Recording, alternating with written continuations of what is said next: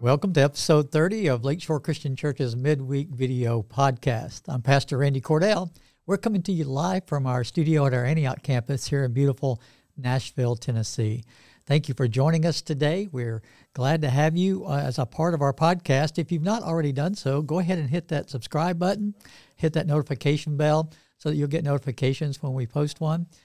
We encourage you to invite friends and neighbors, co-workers to tune in as well. You can catch us live each Wednesday at noon. If you don't catch us live, you can always go back and listen to it later on at your favorite podcast source.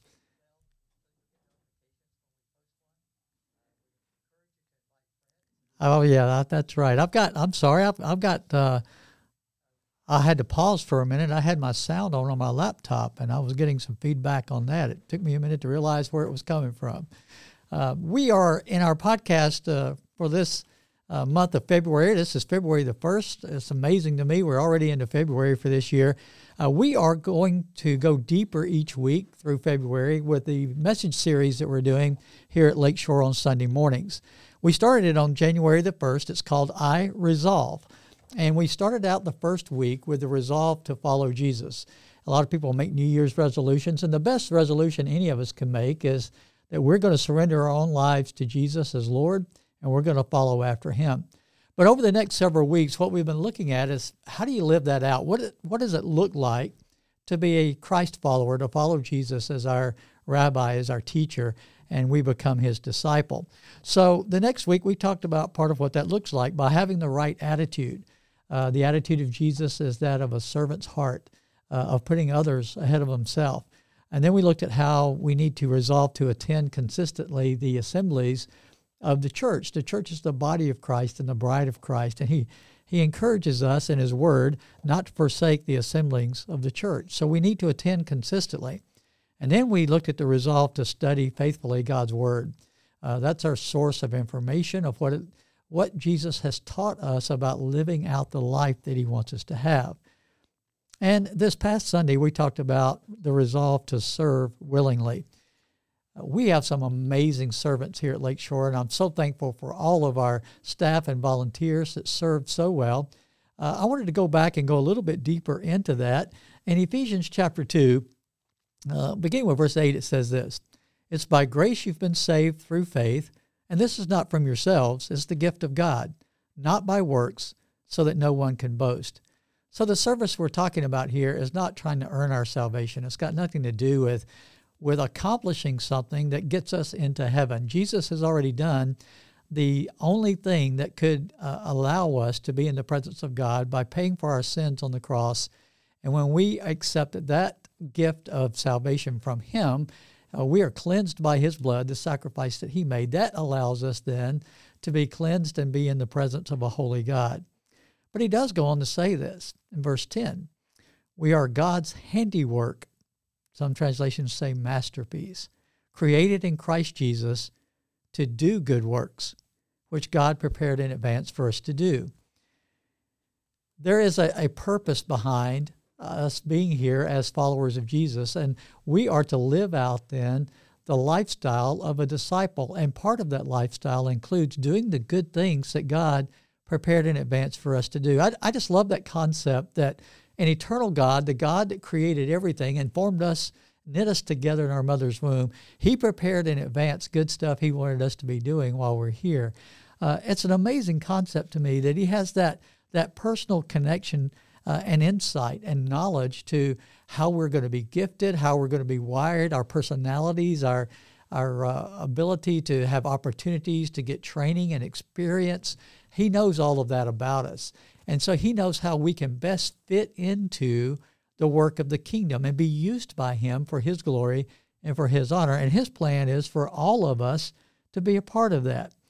And he goes on in Ephesians to talk more about how that is accomplished in the church. So in verse 11 of chapter 4, he says this: Christ himself gave the apostles, the prophets, the evangelists, and the pastors and teachers to equip his people for works of service so that the body of Christ may be built up until we all reach unity in the faith and in the knowledge of the Son of God and become mature, attaining to the whole measure of the fullness of Christ.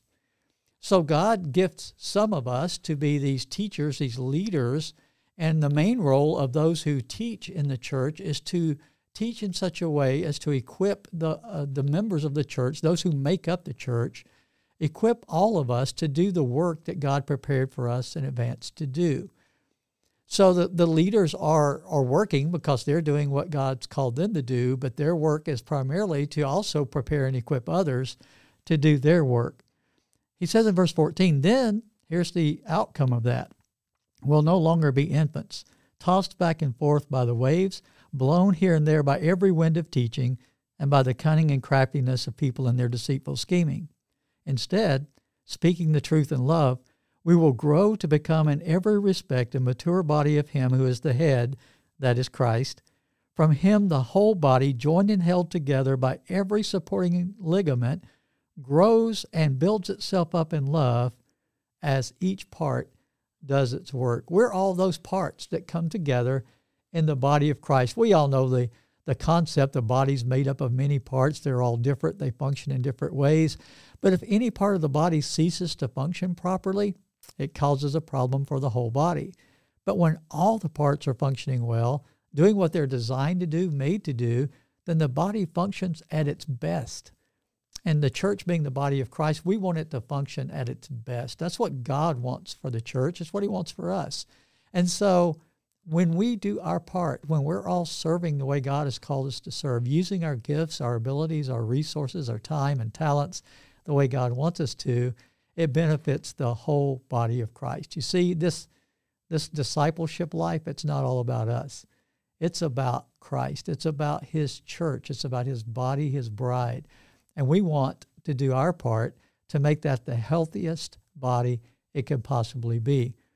This next Sunday, we're going to be talking about another part of that, which is how we need to resolve to support the work of the church willingly, not resentfully, not with a bad attitude, but to actually take joy and have fun with this idea that God can bless us with the ability to give back and make a difference in supporting the work of the body of Christ.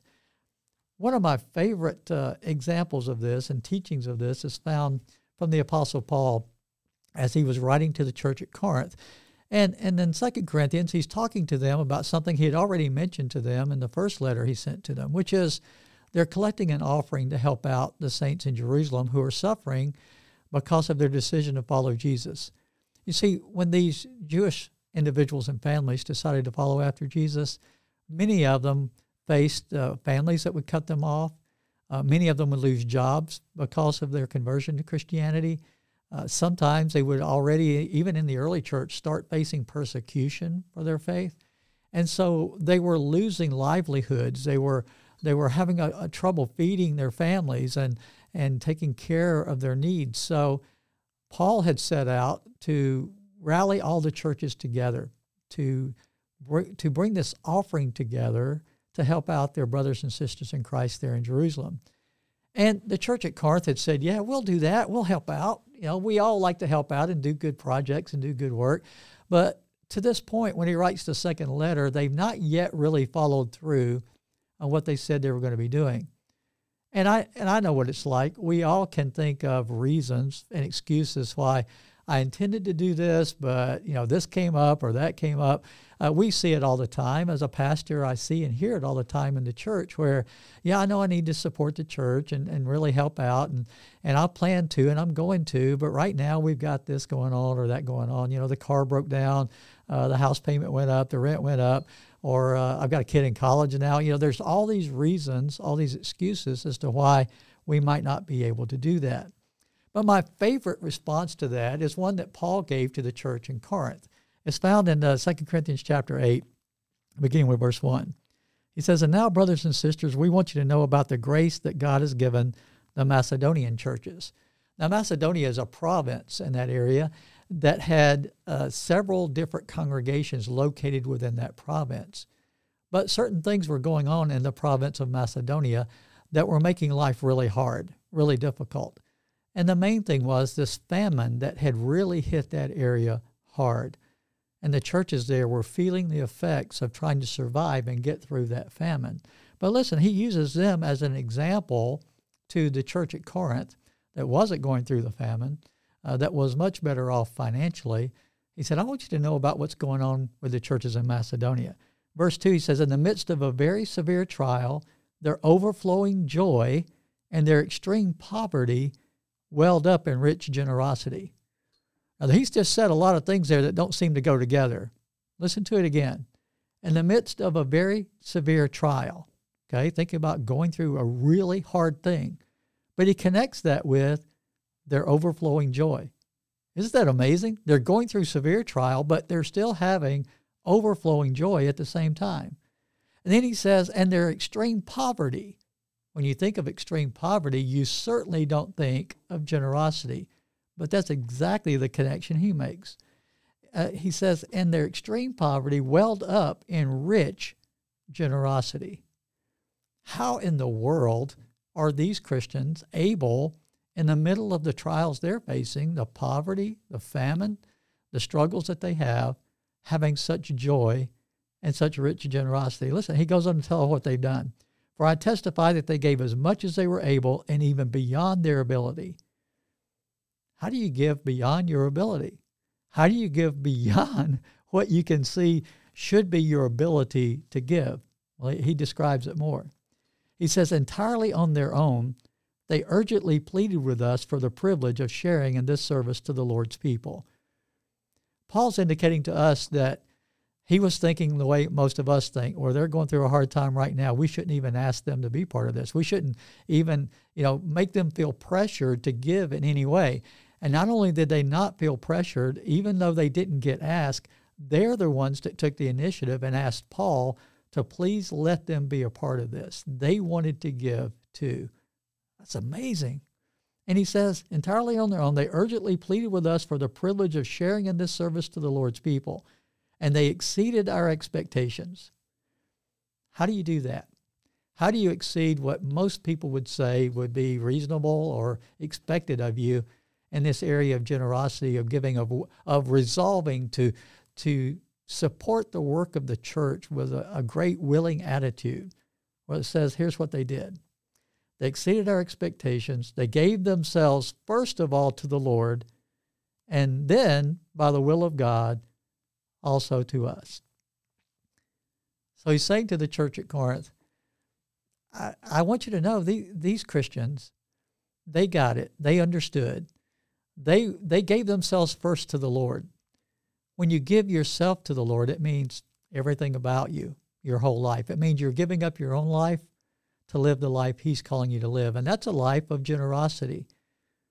God is not asking us to do anything at all that he hasn't already been willing to do for us.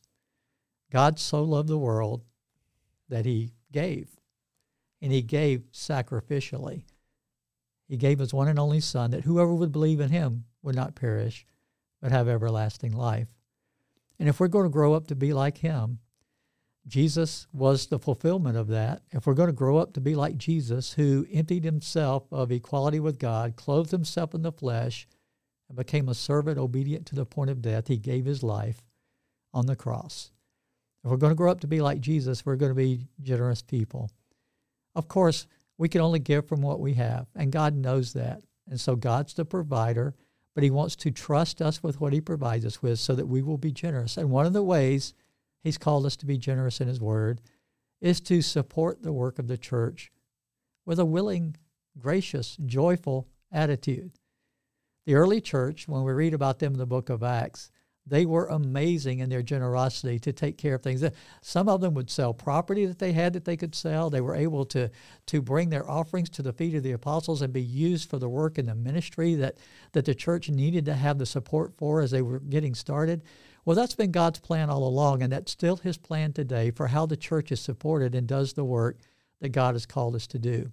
I hope that you can be here this Sunday. We're going to look at that a little bit more in different ways that we live that out and examples and teachings about that in Scripture. So you can join us at either campus this Sunday, of course. Smyrna campus is at 10 o'clock. Our Antioch campus is at 9 o'clock and 11 o'clock. And we have our live stream at 9 o'clock as well. We hope that you can join us there. Before we go today, I wanted to remind you of a few things that we've got coming up here at Lakeshore. This coming Sunday, we have a brand new Bible study starting up called Basic Christian Doctrines. It's going to be down at the Smyrna campus on Sunday nights at 6:30. This is just a study of basic beliefs in the New Testament. And if you haven't been through this, it's a great foundation for your faith, for your walk in following Jesus. Go ahead and sign up for that. You can go to our website, lakeshorechristian.com, click on that graphic that says Basic Christian Doctrines Bible Study. It'll take you to that form, and you can get signed up there. We'd love for you to be a part of that study. Then the next Sunday, we've got a couple of fun things going on. We have a baby dedication. So we're going to offer that at all of our services on Sunday, February the 12th. We need you to register in advance for that if you've had an addition to your family. We love celebrating this with our families here at Lakeshore, but we want to know when you're going to be here, which campus you're going to be at. So please register for that in advance. And again, you could do that on our website, but also if you're at one of our campuses, you can do that on our kiosk. Just click on that baby dedication graphic and get signed up there. And that same Sunday, February the 12th, we're getting close to Valentine's Day. We're going to have a Valentine photo station set up at both campuses. So plan to dress like you would want to dress to get yourself a good, beautiful Valentine photo done that day. It'll be something that is just a fun way to remember Valentine's Day with whoever you're with at the service that day, or just take one of yourself if you'd like. We love having fun with that. Coming up on Sunday, February the 26th, we have a welcome lunch. That's for people that are new to Lakeshore. If you've not attended one yet, we want you to sign up for and attend a welcome lunch. When you go to register for that, you'll have options to pick from on what lunch option you want to have. We'll provide lunch for you. It'll be no cost for that. And then we also have the option if you need childcare during the welcome lunch, we can provide that for you, but we need you again to register so that we know how many to plan for and what lunch you are going to be having that day. So go again to the website, lakeshorechristian.com, or you can sign up on the kiosk at either campus. Again, I will remind you, we'd love for you to continue to be a subscriber to our podcast. If you're not already, click that subscribe button, click that notification bell. We want you to stay connected with us. Let's continue to connect, grow, and serve together here at Lakeshore Christian Church. Thanks for joining us today.